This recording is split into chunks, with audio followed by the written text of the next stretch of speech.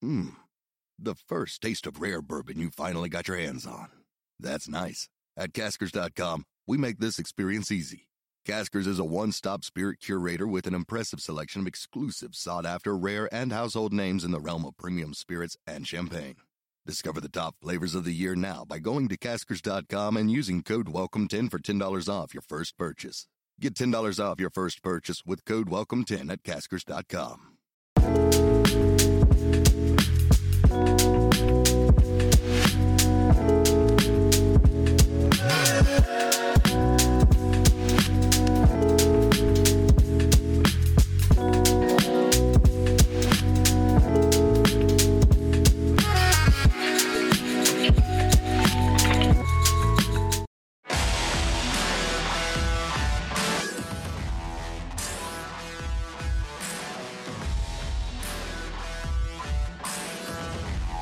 After all the rain we experienced in Philadelphia over the weekend, it was only right that the Philadelphia 76ers took a different approach with the rain as they drained and drilled and rained threes from the very start against the Washington Wizards tonight in South Philadelphia. Hello all and welcome to the PHLY Sixers postgame show here on the PHLY Sixers podcast. Of course, All City with Derek Bodner. I'm Devon Givens. We'll have Kyle Newback live from the arena a little bit later on after the press conferences and a visit to the locker room. Brianna doing a great job, of course, getting us set here on the show. Derek, I saw you make a three-pointer before you left the arena to contribute to the Sixers win tonight, a blowout, a rout on this Monday night. I'll tell you what, given that Washington defense, I had a chance. You give me enough time. Look, I think the NBA three-point line, that extra 3 feet, it can be a little bit disorienting, but I think with the way Washington was playing, I had a chance. Just the short corner three. Yeah. That's all. Line up in the short corner three,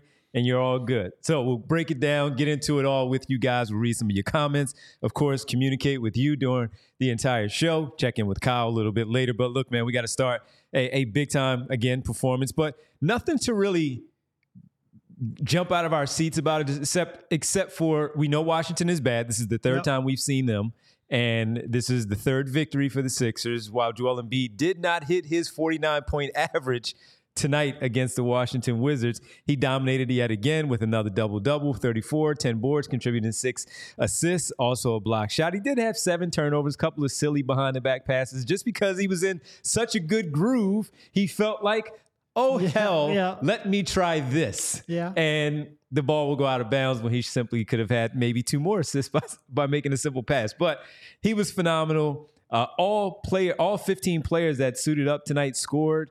10 players hit a three-pointer. I think it was 10 that it ended up with hit a three-pointer tonight.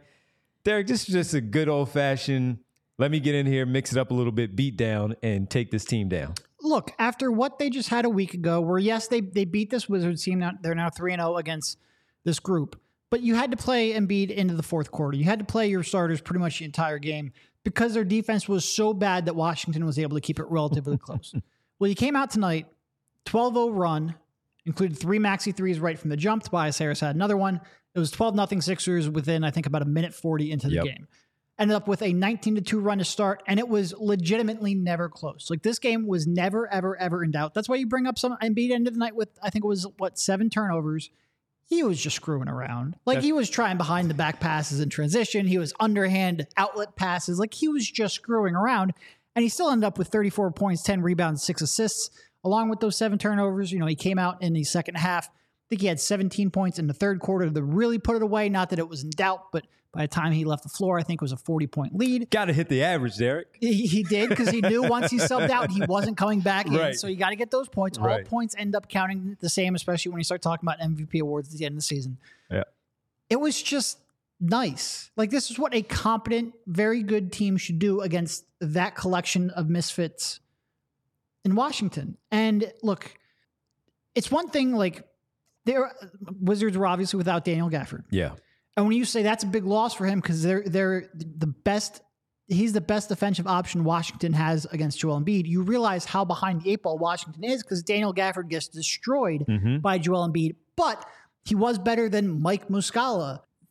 Washington had no chance as long as the Sixers came out and executed. And the fact that Joel Embiid, he was dominant at times, didn't really push it outside of that third quarter because I think they had so many different ways.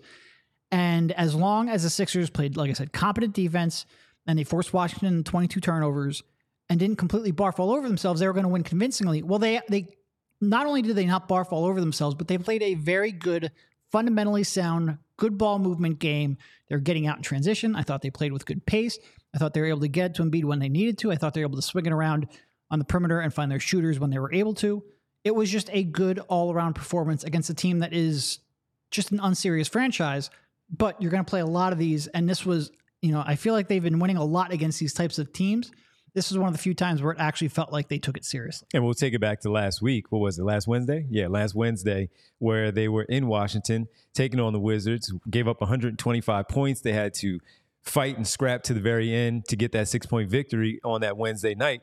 This was more like it. This is exactly what you want to see. Maybe not to the tune of 40-plus points, but a good old-fashioned, this is what we're going to do to you tonight, and you're going to know about it, and you're going to feel this when you leave. As they dropped to 3-19 on the season, the Sixers improved to 15-7.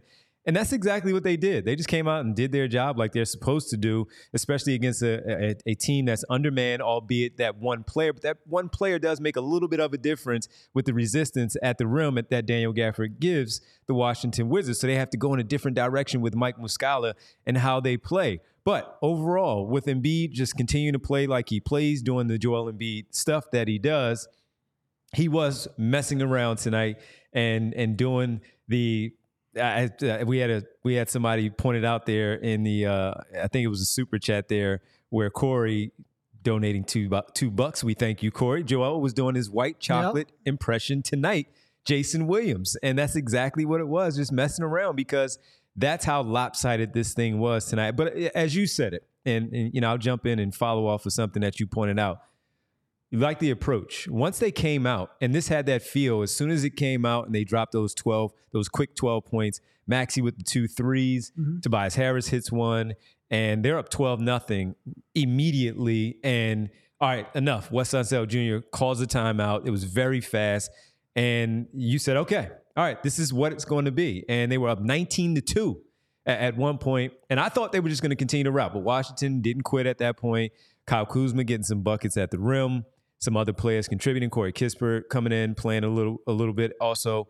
And then the Sixers once again turned it up. Even when the reserves came in, Pat Beverly knocking down his first couple of shots. Nick Batum making the right passes. This is the type of performance you want to see. Not that it's December, and we know how, Devon and Derek, it's just December, and they're playing against the Washington Wizards. This means nothing when it comes to April and May. Of course it doesn't. We don't worry about that until we get there. Right now, they did exactly because you know why?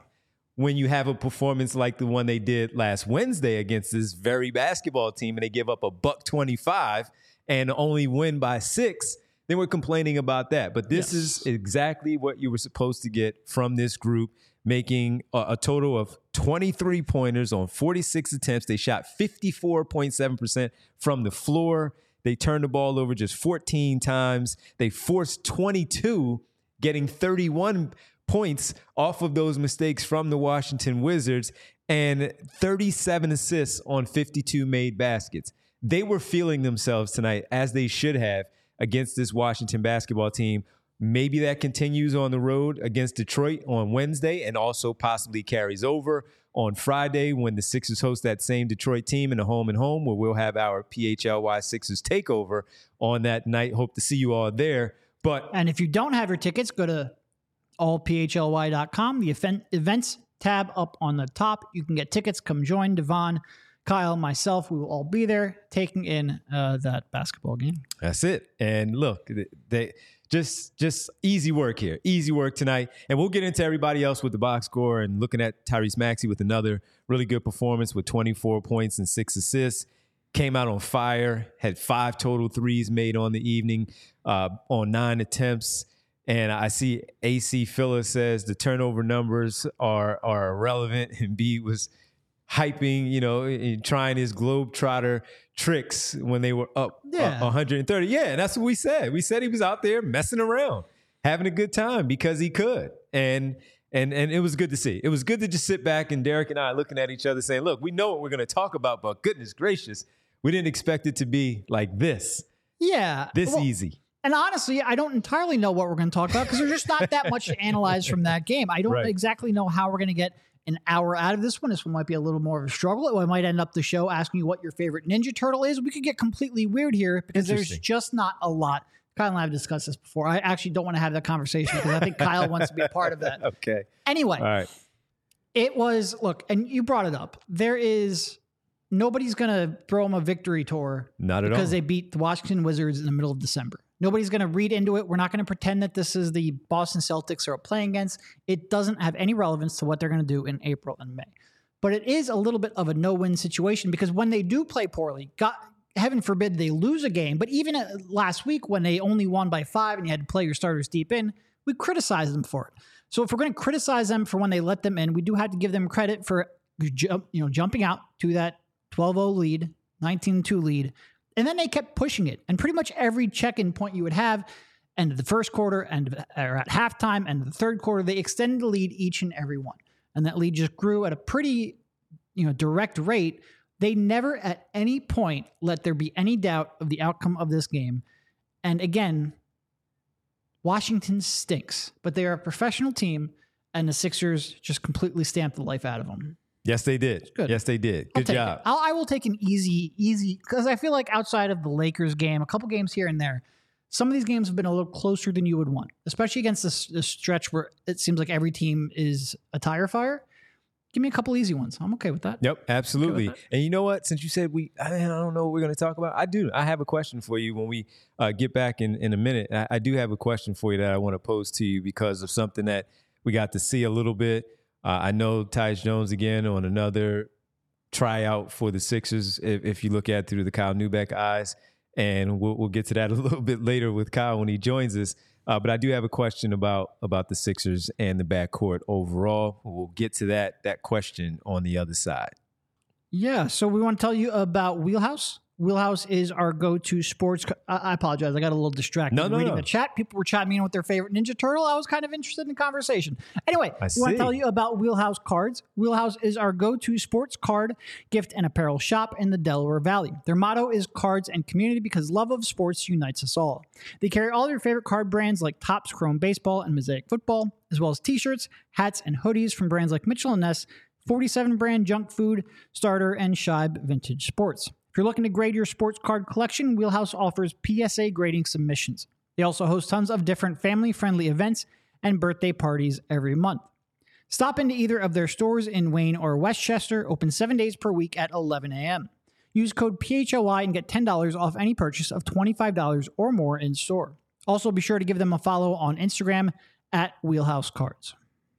Absolutely. Make sure you get in there. I'm a big card guy. I used to be. I'm not going to say that. Mm-hmm. I used to be a big card guy as a kid. I still have a big box of cards at I never needed like a complete set. Yeah. Although I have a couple. I feel like I have one of those like really old, like 1987. I forget if it was Topps or Fleer. The one that like everybody had. But I was never huge into like a complete set, but I wanted individual cards from like people I cared about. Okay. So I was into collecting that. Okay, I got you. We can get back to that in just a bit, but I want to tell you about Game Time. If you want to hang out at the games, maybe some sporting events, some other type of events you would like to get to, but you're having trouble with your tickets, buying tickets to your favorite events shouldn't be all that stressful. It's not for me because I go to Game Time, which is the fastest and easy way to buy tickets for all the sports, music, comedy, and theater near you. I've taken advantage of it in the past with killer deals on last-minute tickets and their best price guarantee. You can stop stressing over the tickets and start getting hyped for all the fun that you'll have. And for me, again, I like to go to comedy shows and see some comedians that when they come into town, when they grace our city, I like to be there. I go to Game Time. Flash deals and last-minute tickets, easy to find and buy tickets for every kind of event in your area, and you can get the images of the seats that you're trying to purchase. Those views are also available. Lowest price guarantee, event cancellation protection, job loss protection, etc. when you try to get these tickets. Game Time is a place for last-minute ticket deals. Forget planning months in advance. Game Time has deals on tickets right up to the day of the event. Get exclusive flash deals on tickets for football, baseball, basketball, concerts, comedy, theater, and more. The Game Time guarantee means you'll always get the best price if you find tickets in the same section and row for less. Game Time will credit you 110% of the difference. Snag the tickets without the stress with Game Time. Download the Game Time app, create an account. and use code PHLY for $20 off your first purchase. Terms apply. Again, create an account and redeem code PHLY for $20 off. Download Game Time today. Last minute tickets, lowest price, guaranteed. So, my cards, just to get back, and then we'll get back to the show overall. But to the cards. Basketball, baseball, and football were the biggest ones for me. And I'm telling you, Derek, I still have a bunch. They're not in mint condition, so that was my fault. I wasn't looking to do that for a lot of the cards when I was growing up. It was just more of, I have that one. Yes, I did put them in the plastic sleeves and have the notebook and the binder and all that stuff. But yeah, man, since they've come back in a big way like they have, and I know Zach Berman takes his son to Wheelhouse. He loves it. It makes me want to go back and get to my box and see what's in there. You know what I mean? I don't know if I have too many from when I was a kid. I lost a lot, including the individual and the sets. I was also a little more of a collector of other kinds of memorabilia. Yeah. Like my most prized possession is my ticket to Game 5 of the 2008 World Series. Okay. I have that hanging up in my office. But autographs, I was big on autographs. I remember when I was a kid, my dad had for a couple of years had a Sunday game plan, and we used to always come down early and go down to right by the field and try to get as many autographs as we can. I think at one point I had almost every starter from the 1993 team. I even got Lenny. I forget how I got Lenny, and Lenny was pretty notorious for not signing. I think I missed John Kruk. I think he was the only one I didn't get an autograph. But I was trying to get like a ball with everyone on there, and it wasn't because of like an evaluation, because actually having multiple signatures on a ball devalues it. But I have like 4 or 5 baseballs from when my dad had tickets with as many autographs as I could get. So I was more into that kind of stuff. Okay. Yeah, that's cool, man. I wasn't big into the autographs like that. It was more of, there's such and such, and you just move on from it. But yeah, I get that, man, because at that time it was really cool. Now we've been around these people for so long. We're just like, okay. Yep. What's up? No, it's completely. And let's keep on moving. Yep. Unless you're coming on the show, and we'll get those people on the show. But I do have a question, because at the end of the first quarter, when we saw, and into the second quarter, when we saw also Tyrese Maxey and Patrick Beverley, how do you view that? It was the Wizards, so I'm not overreacting, but we've seen it now for a little bit where we may still feel like, hey, they need another ball handler as a backup, Tyus Jones, Monte Morris, whoever that player might be later on down the line. Patrick Beverley is playing some really good basketball over the last couple of weeks. When he and Maxey are out there, and again, I understand the opponent, they are fun. Yeah. Especially when he's hitting his shots. You know what Maxey's going to do, but when he is hitting his shots, it makes it all of that more interesting when they're out there, because of the way that he dogs the ball handler. Patrick Beverley still gets up in their shorts, gets up in their jersey. And then, of course, Maxey is engaged in that way. And then you go back on the other end, and now Patrick Beverley just feels real good, and he just starts firing away from beyond the three-point line. They're fun to watch together for the amount of games that we've seen them play, especially when, of course, it's been positive. Yeah, and look, first of all, the Sixers don't have a lot of great perimeter defenders. Mm-hmm. Even someone like Anthony Melton has things that you can pick on him for, both because he's short and he struggles to get through screens. But not only does Beverley give you a little more in terms of, like I said, just fighting through screens, being a good pick and roll defender, but lately he's actually been shooting the ball, which is fantastic. I think he started the season off like 2 of 22 or something like that from 3-point range. But with the way he's shooting, coming into the game over his last 6 games, he was shooting 40% from 3 and taking 4.2 attempts per game. And obviously one of those games was, that game against Boston a little while back where they were missing some guys. But he came in tonight and hit a couple as well. The way that, honestly, the first 3 weeks or so of the season, he didn't look like he could get the ball to the rim. Like he just didn't look like he had any legs under his jumper. And it was real tough to watch. So for him to now come out and look competent shooting the ball, does it really change everything? No, it doesn't really change the equation, because you would still it's only just about having a ball handler, but you need some shot creation as well. Someone who can take you off the dribble, get you into your offense. That's never really been his game. It's still not. You would still like to get probably another point guard. But really what I focus on even more than that is just get another guy who can really create shots for others. In order to do that, you also have to be able to dribble, which will help alleviate some of the ball handling deficiencies that they have.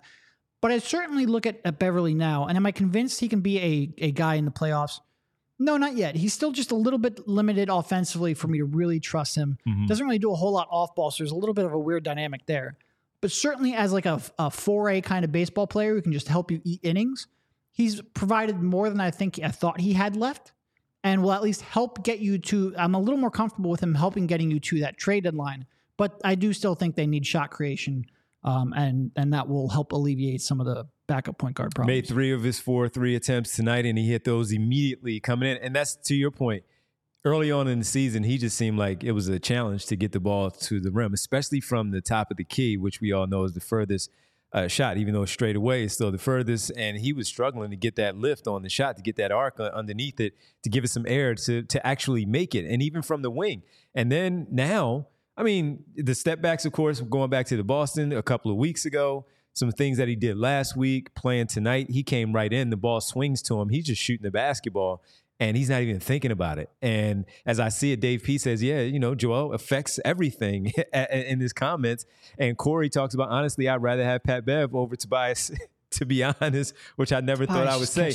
I'm not going there, Corey, but he's been playing well. And that was my point, especially when he subs in for Melton and they're in the backcourt together, with the fact that he dogs the opponent's ball handling the way that he does. And now he has that confidence on offense. Sometimes when he had that confidence early on, it was that irrational confidence, maybe because he felt like he could get a shot off, but then it didn't hit the rim. And we were like, okay, maybe you need to settle down a little bit. But he's gotten to a really good groove, and Patrick Beverley has really settled into the role right now where, as Derek said, sure, we're probably waiting for him to get to the trade deadline to take those minutes and fill out in the event that they go and acquire another player. But for right now, and it's not to overrate anybody, it's just simply what we're seeing for this 15-7 basketball team. You need somebody to have those minutes. Patrick Beverley is playing some good basketball that I wasn't quite sure. I wanted to see it. And when he came in and he had his introductory press conference, he said all the right things, and he really made it very easy to say, okay, you know what? I'm buying in for right now. I need to see it, but for what he's saying, I'm buying in for right now. And so far, he has been really good. How sustainable is it? I don't know, but he has been pretty good, and especially when he's teaming up there in that backcourt with Tyrese Maxey. Yeah, I mean, look, I think Beverly's a guy, especially when he's on your team, he's the kind of guy that I want to root for, because I do like watching him get after it on defense. I do like that kind of, that spirit that he brings and the toughness that he brings. But coming into the season, I was very skeptical of whether or not he could actually contribute. He is 35. He was never exactly the fleetest of foot or the quickest off the dribble. To begin with, you lose a step, it could be real tough to still be a viable offensive player. And with the way he came out over the first couple of weeks, he looked like, Father Time had caught up to him. He might be to the point where he's not able to be kept on the floor offensively. Mm-hmm. So for him to come out here and give you a glimmer of hope, it makes me, quite honestly, a little bit happy. It makes me happy because you get a little bit more ball handling on the floor, which Kyle and I have talked about, I feel like, almost every show. But it's great to at least have somebody who can break a press. But it's great just because I enjoy watching him play, and I enjoy the kind of swagger that he brings, and the cockiness, and the trash talking, and the defense. And like I said, I'm still skeptical of whether or not he can do that in the playoffs. But he's certainly given me way more than I thought, especially after the way he started. How much easier is it to appreciate him when he's not on the other team versus when... he was very annoying. I say this all the time, but I remember he was coming up, I think it was against Evan Turner in Summer League the one year. Okay. And he just hounded him to the point where Evan Turner couldn't even put the ball on the floor. And it was, first of all, it was really impressive to watch him. Wow, that guy's, it might take him some time. And I think he ended up having to go overseas. It took him some time to get established. But he has a mentality and a defense to make a name for himself. But also, it was the first time I went like, oh shit, I don't know if this whole Evan Turner thing's going to work. I'm having a little bit of doubts right now. So I always remember that game. But he's fun to watch when you're not trying to dribble against him. Yeah, no question. I couldn't imagine trying to dribble against him and trying to bring the basketball up the floor and trying to get into my offensive set with that guy, because he's a terror, man. He's a hound there, even at that age, still there. Also, and we have so many other to get to. We'll get to some of your comments. Also, I did want to ask you though, Embiid looked fine as far as the knee goes, since we talked about it on Friday night with a little bit of a scare. Looked like he was fine tonight. Yeah, he was questionable coming in. It was, whenever Embiid's questionable, they're going to say he's got to go through his pregame routine, see how he feels. when he came out, you could tell pretty quickly he's going to play in this game. And I am kind of happy that they blew him out and he only had to play, I think about 30 minutes, because you don't want to put too much stress on that knee, especially you got a couple of what should be pretty easy games coming up here against the Pistons. Maybe get him a little more rest there, maybe even sit out a game, who knows. But he didn't look any worse for the wear. And like I said, knees, you never truly know. That was a weird sort of landing he had in the last game. But it seemed like the couple of days off did him well, and he came out and he looked physically pretty fine. Yeah, he looked pretty good. Looked like he was moving with no restrictions. I didn't see anything when they had the close-up, but he had that spill, and I believe it was Kuzma. It was one of the other big guys. Might have been Gallinari or Muscala that fell on his leg, and it looked like he might have been in some really, really, really big-time pain, and he got up and he was fine again. So I didn't see a brace on his leg, so that was good to see. We have a pretty spirited Zach LaVine discussion going on in the chat. Okay. Just to be clear, I'm not going to bring it up today, but if you are listening to this expecting us to talk about it because it was brought up by The Athletic, this could be a suitor, that is something we will dive into a little bit tomorrow. Not today. We'll try to keep today's show to a combination of post-game talk and Ninja Turtles. Yeah, might as well get the Ninja Turtles. Got to stay on topic. Yeah, I just bought those as a gift. So yeah, a couple of those, and I was surprised how I actually made it though. Like before we dive into it, this is something Kyle has actually talked about. So I think he'd be upset if we got into a deep Ninja Turtles talk. So we'll shelve that one without him. Yeah. Without him. Yeah. All right. So the 3-point shooting, man. 20 made threes on 46 attempts. Shooting 43.5%. We talked about them getting after it right from the start. The only starter not to make 1-on-3 attempts was Nicholas Batum. And off the bench, a few of the guys took some, did not make them. But 20 made threes against whatever opponent, man, that's always a good recipe for a nice victory to have on any given night when you drop 20 threes. It puts so much pressure on the defense for how they defend, whether it's them closing out at you and you can drive to the basket, the kick, the ball moving around the perimeter faster than the defender, faster than the team, trying to rotate and find their man. And they did a really good job tonight, Derek, of sharing the ball. And whenever you're making them, of course, it makes it look that much easier. And look, the Wizards stink. I feel like we've got to couch everything we say with that. That being said, like when you have Tyrese Maxey, such a threat, I thought he did a real good job of, he came out and got those couple of early threes. And then I thought he did a good job of using the attention he receives to swing the ball around the perimeter and get open shots for his teammates.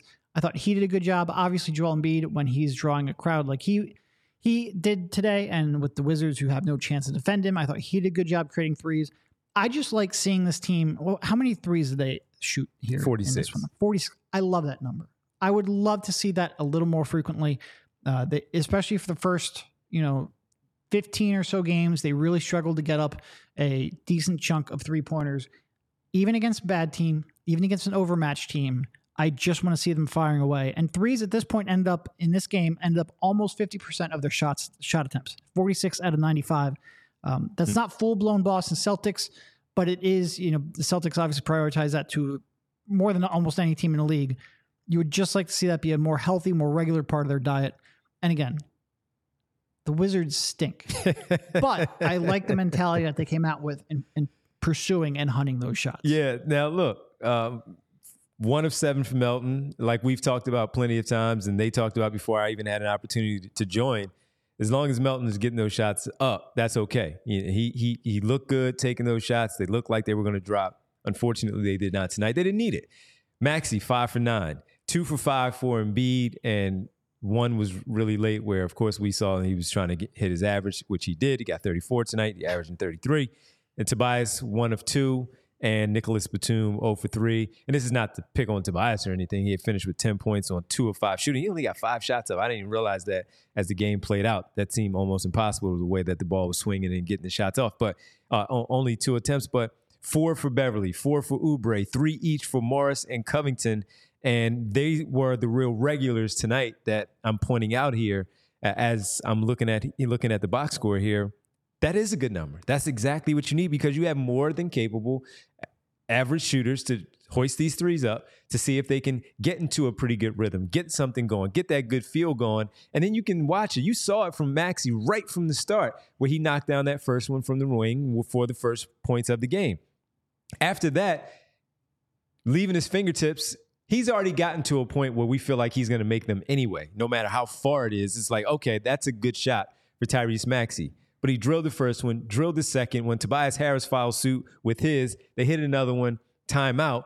And right there, you know immediately that's something that can be done to put that pressure on the defense. And it could demoralize a team when you're knocking down shots like that and you feel like as a defensive team, I'm doing everything I possibly can the right way to close out on these outside shooters, to defend the three-point line the way that I'm supposed to. And these guys are knocking it down, especially early. That can be deflating for a team when you're doing something like that.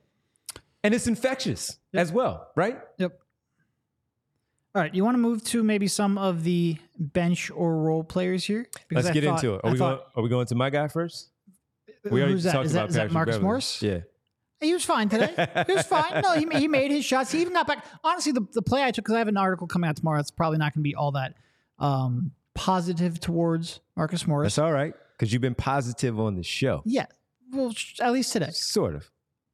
Best play I thought from Marcus. He ended up 5 for 6 from the field, 2 of 3 from 3. I thought he did a good job of using that 3-point shot to pump fake and get inside the paint.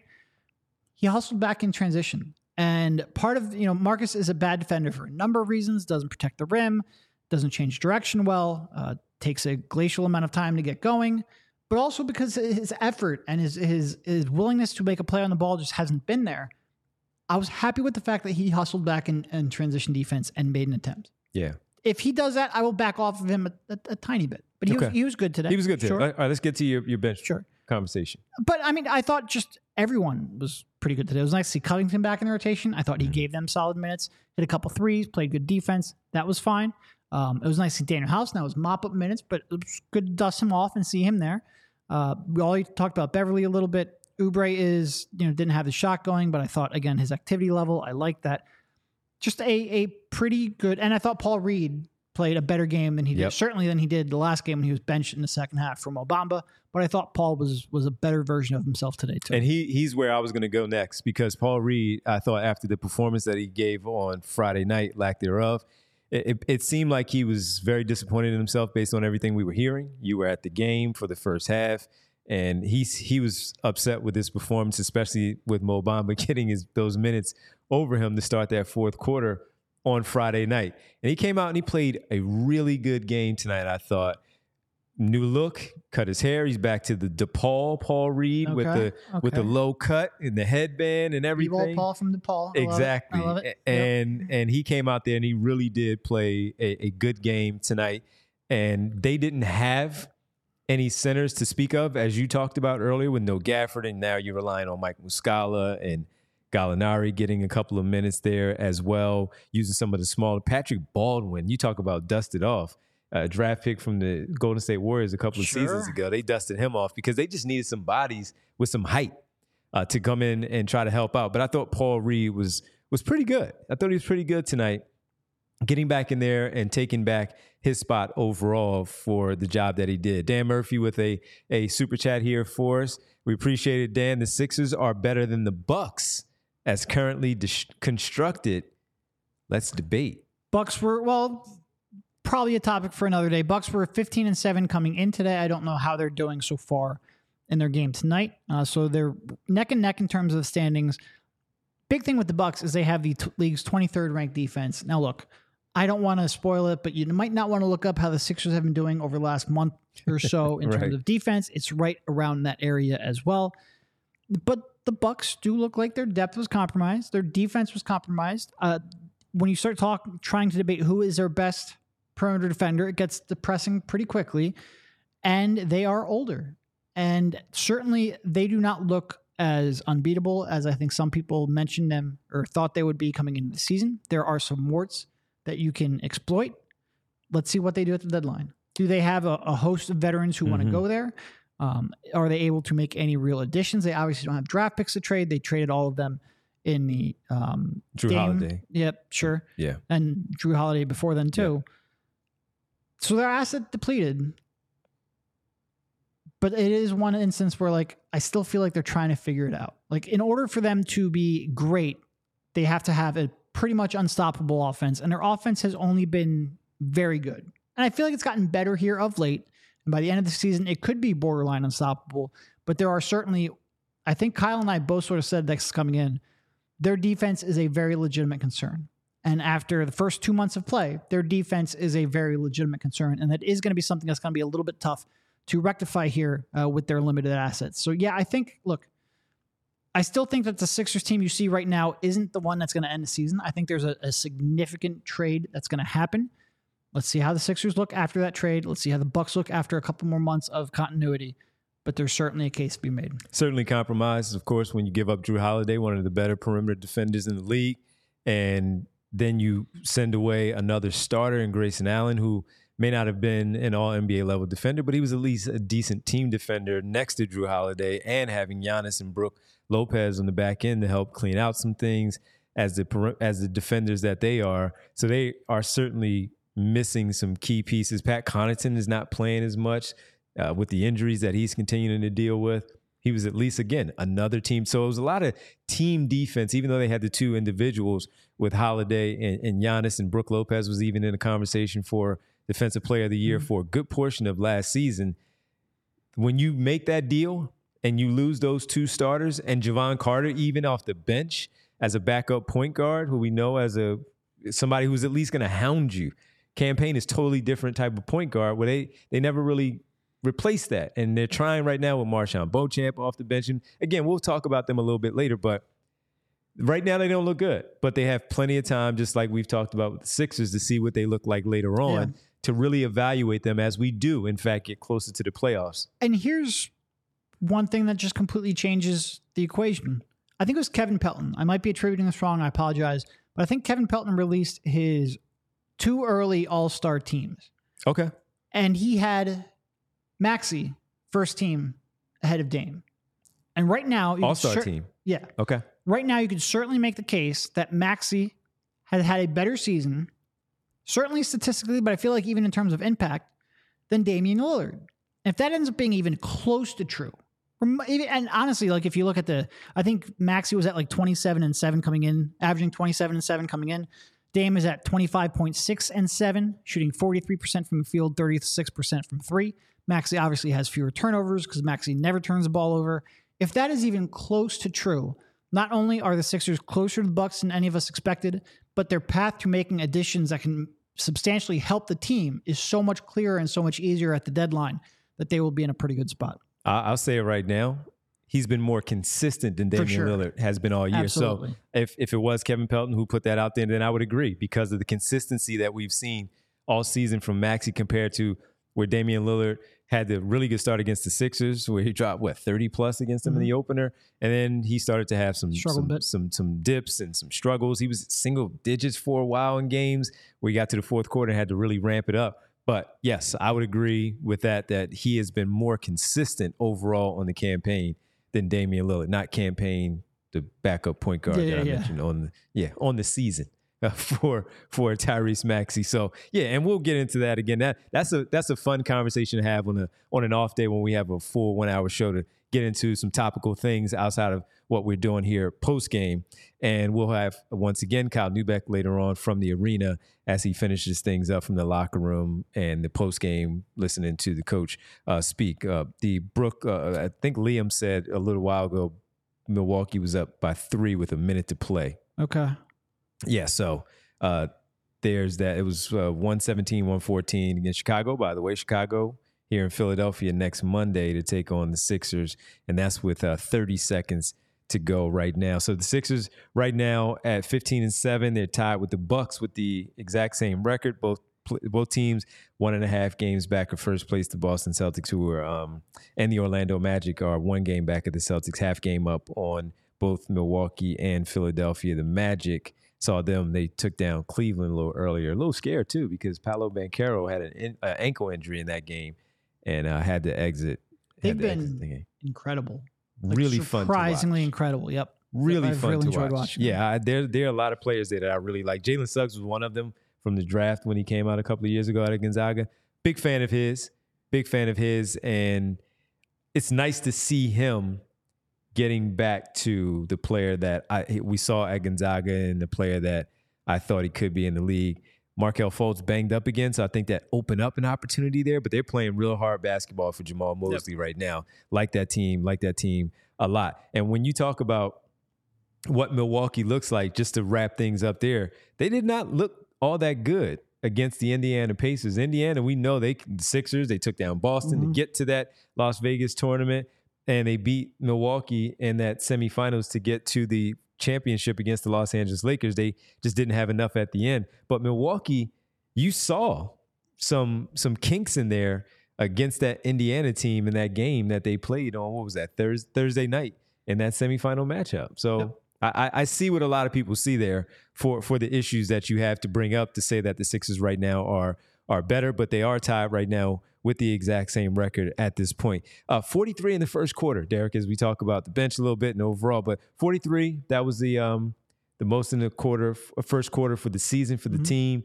And when we talked about them, again, just jumping on them, they definitely just jumped right out. 43, good to see them in that first quarter shooting overall 53%. They made 9 of 15 from 3 in that first quarter. 9 threes in a quarter, man. I love seeing it.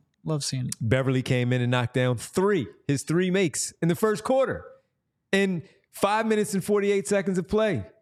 5 minutes and 48 seconds of play. Maxey 3 for 3. 1 from Harris, 1 from Melton, and Kelly Oubre hit his first on his first possession. He hit that first 3-pointer. But the first quarter coming out jumping with 43, 37 in that third quarter. And they were just rolling all night. Didn't score under 32 in the frame all night. Yep. Also want to point out we had a super chat from Babajide. I didn't see a question tagged along with that or a comment, but if you have something that you wanted us to address, just drop it in there. If not, we appreciate just a donation. Yeah. We appreciate it. Take that right across the street over to the pub after work. Oh, yeah. They'll still be open when we get out of here, too. So we can walk right over there, breathe you down. Let's go over to the pub and go. Not sure what $2 is really going to get us, but it'll help. We'll figure it out. We'll figure it out overall. During the stretch, Derek, as we talked about with this stretch coming up, making sure they win these games. They took the 2 last week. They start the week off right, 4 games this week. Not much to complain about when they win these games. A little bit of tweaks here and there, but overall, just a really good, easy win, and it's nice to see them handling their business even when they frustrate us a bit. Yeah, and look, I thought, obviously we're going to talk a lot about the offense when you drop 9 threes in the opening quarter, 43 points in the opening quarter. You're up 75, 46, I think, at halftime. It's hard not to focus on the offense. But I did appreciate, this was a Washington team that I felt like came out last week, and the Sixers were unprepared for the pace that they play at. I thought the Sixers did a better job of being prepared for that, of matching that pace, of matching that energy, and really force. And look, the Wizards had 22 turnovers, I think. A lot of them, I don't want to say were unforced, but were really bad decisions. Kyle and I in the first half, when we get Kyle on, I'm sure he'll talk about it. He was just beside himself with some of the dumb mistakes that the Wizards and Kuzma specifically were making. That being said, the Sixers did apply much better pressure. And like I said, it just felt like they were matching their pace and the energy, whereas last week they were not. And in a team like Washington, who's completely overmatched, especially, again, I don't want to make too much out of Daniel Gafford, but missing their best quote-unquote option against Joel Embiid, as long as the Sixers came out and matched their energy and matched their pace and matched their physicality and aggressiveness, this was going to be an easy win. And the Sixers executed offensively. Embiid got whatever he wanted, especially in that third quarter. Tyrese Maxey, I thought, controlled the game. But defensively, it was also nice to see. It was just a more connected, more consistent performance. And Rick Morris, we see your question. Make sure you tune in tomorrow. We'll probably, maybe get into that. So make sure you tune in tomorrow. 2:30 start time for us tomorrow there, Derek? Yeah, absolutely. 2:30 tomorrow, Rick, and I think we're going to touch on that. And with it, they are very fresh. We can't stress it enough when we talk about how much they stink. And with them and the funk that comes with them as a team overall and how much they stink. I mean, one of the things that I thought coming in, I thought they were going to be bad. But you have 2 guys who can score the basketball. And shame on me for thinking that Jordan Poole was actually going to maybe bring some of that championship pedigree of how to play. Not necessarily wins, but how to play. To finally have a team where he is part of a 1-2 punch with Kyle Kuzma, and all of a sudden we see the other part of Jordan Poole. The reason why they would yell at him often, the reason why Steve Kerr would pull him out of a game, even though we saw him hit a 35-footer.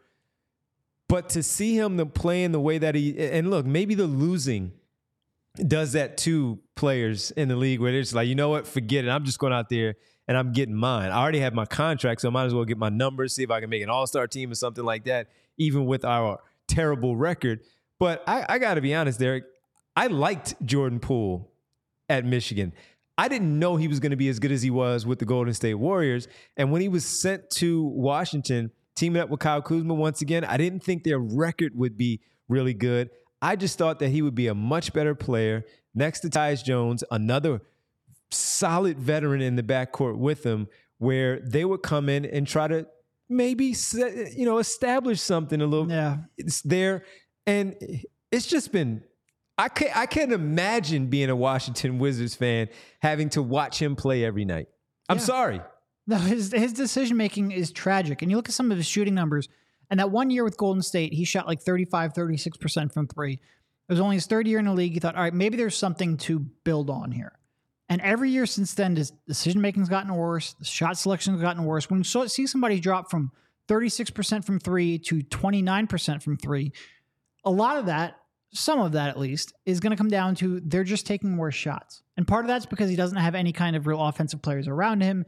There's nobody that's going to leave him to provide help elsewhere. But a lot of it's just his decision-making is terrible. His effort is terrible. There was a point not too long ago where people were having a Jordan Poole versus Tyrese Maxey debate. You remember that? Yeah. Boy, is that freaking gone, man. That's nowhere. No one in the world, no one in the planet is having that debate. He would be frustrating as all heck to watch. Look, the Wizards couldn't imagine it. I don't know what they're going to do. They're not necessarily trying to win right now, but they're also not helping his trade value. Like if their goal is to let him run up stats and flip him, I don't think having him play in his completely unstructured system is going to help do that. Listen, I'm looking at Brandon B, and then we're going to get to Kyle here live from the arena. Brandon B says, Wizards are tanking until they move to Virginia. It's a free-for-all down there. It's really bad.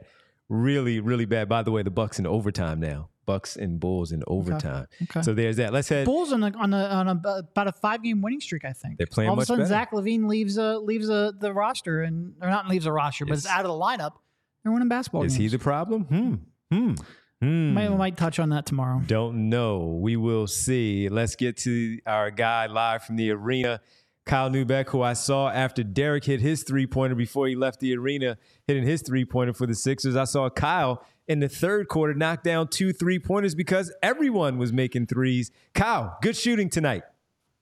Hey, listen, I just want the post-game beer that Pat Bev had at the podium. That's all I'm asking for. So I don't know about any made threes, but I want my beer. That's all. You got it, man. You got it. Well, look, Kyle, this one, we've talked about it last week when I was able to join you guys jumping in, and we talked about the schedule that was upcoming. They took care of business last week, and they really, right from the gate, 12-0, 19-2 run to start things off, and they jumped on them and never looked back. Yeah, you really appreciate a professional effort right from the start against a team like this, because a professional effort is basically all it takes to beat a team that's this bad, like the Wizards. I think the thing that Joel Embiid focused on in the locker room was that the defensive energy and execution was just night and day difference compared to last week. Like, obviously, you don't need Joel to score 50 points if you show up with the proper defensive intensity against a team like Washington. And that was even borne out in garbage time, right? Like, you had guys like Mo Bamba, Jaden Springer, D House, all still flying around the floor. I mean, maybe that says more about how much of a dumpster fire the Wizards are than the Sixers, but even still, to see them come out and win a comprehensive 45-point blowout, always a good thing. It's a soft part of the schedule, but you still got to take advantage of that part of the schedule. I heard you guys talking about the Bucks. Look, they're playing the Bulls right now. Should have been an easy win, but heading to overtime, it's looking like. What do you mean, Kyle? The Bulls have won 4 games in a row. Flying high. Yeah, The mighty Unstoppables over there, yeah. So given some of the comments you made while I was there on press row next to you, I think I know the answer to this. But if you had to cover Kyle Kuzma and Jordan Poole every day, which one would frustrate you more? I'm sorry, I don't have very many serious questions about this game. It was a joke. The answer is yes. No, I don't. Okay. I don't think there's a guy who's less frustrating. It probably depends on the night. To that point, though, Derek, you and I both watched. There was a play where him and Denny Advia go up for the same rebound. Denny comes down with it, and Kuzma. And keep in mind, this is when the game was still.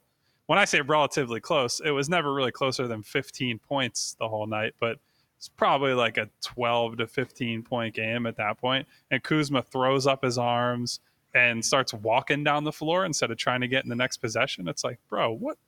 Your teammate went up and got a rebound. Like, what are you sitting there bitching about? So, yeah, that was not my favorite thing I've ever seen on a basketball court. On the other hand, I've seen Jordan Poole do a 180 before taking a three. So it's like 6 in one, half dozen in the other. I think it's, no matter how you look at it, it's glass half empty for that team. All right, a more serious question then. Did anybody mention Joel Embiid, his knee, how he's feeling after the game, if there's any kind of wear and tear there? Joel said, I'm fine, which in Joel's what he always says. It's like I can't even translate that. It could mean a different thing depending on the day. It'll be one of those that until he has a rough night, he'll keep saying he's fine, and then he'll mention, yeah, I've been playing with a knee thing for weeks. I will say he was getting treatment on it after the game. He got wrapped with ice around the knee. So obviously we're going to have to keep an eye on it. I think, honestly, the big positive coming out of that game is that he got the whole fourth quarter off. Only had to play a little under 30 minutes, and you blow him out so badly that didn't have to put a lot of wear and tear on the big guy. Kyle, something you and Derek talk about a lot is making sure they get up a healthy amount of three-pointers within the flow of the offense. They get up 46, but not only that, they make 20 of them. And we spoke about them making the 9 in the first quarter. Patrick Beverley coming in 5+ minutes. He knocks down 3, his first 3 opportunities, getting up 4. But just overall, your thoughts as we talk about it often, and again, hearing you two speak about it, that they got a healthy amount up and they made a good portion of them. Yeah, look, I mean, we talk about it all the time. Guy like Patrick Beverley, Nick Nurse has gone to him and said, you got to shoot more. You're getting open opportunities. You got to take them. And it might be part of why Marcus Morris is playing right now, right? He's always a fairly willing shooter. Even when he's getting closed out on, he'll step in, hit a mid-range jumper. But Pat Bev's improvement as a shooter over these last, 3 weeks or so has made a big difference for that second unit. He's confident. He said, this is a direct quote from Pat Bev after the game, said, we're shooting the shit out of the ball. He attributed some of that to practicing a lot. He said he had a coach in Europe that believed in the idea of you get your game legs in practice, you get your game shots in practice, and it all ends up translating. So, of course, they have an off day tomorrow. So if they play like shit on Wednesday and shoot terribly, we can say they got to practice more, go the Larry Brown old school route of just practicing all the time. But yeah, I mean, look, this to me is like a get right game for everybody. I think to see Tyrese and Tobias make 4 threes in like a minute and a half to open the game, the lid's just off the basket for everyone. And I mean, right down to the end of the game, we saw D House making threes. Jaden Springer had some transition buckets. Mo Bamba beat somebody off the dribble for a layup. Like all these guys had some type of positive moment tonight. And whether they're in the rotation next game or over the next week or not, that's just their moments to build on, even if it is against a terrible team.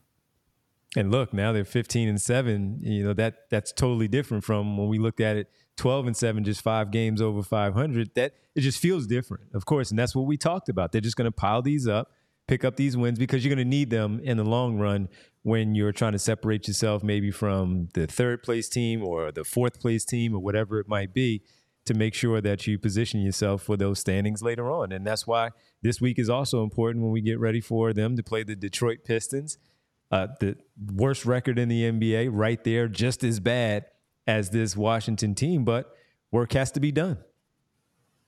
Well, and look, too, they already got 3 games against the Celtics out of the way. Obviously, you would have liked to come out of those with at least 2 wins, but those are, in theory, your toughest conference games you're going to play all season. So they're certainly not going to have all easy games the rest of the way. But when you get those done and you say, okay, there's plenty of pockets in the schedule that they can go out and attack. And a soft schedule is only as valuable as you make it, right? And that's what makes a performance like this nice, is we can sit there and say, look, they're taking the right approach to this. There have been seasons in the past where it hasn't been as professional against a team like this. I think especially there was when a Joel, moment a week ago where it wasn't as professional against a team like this. Yeah.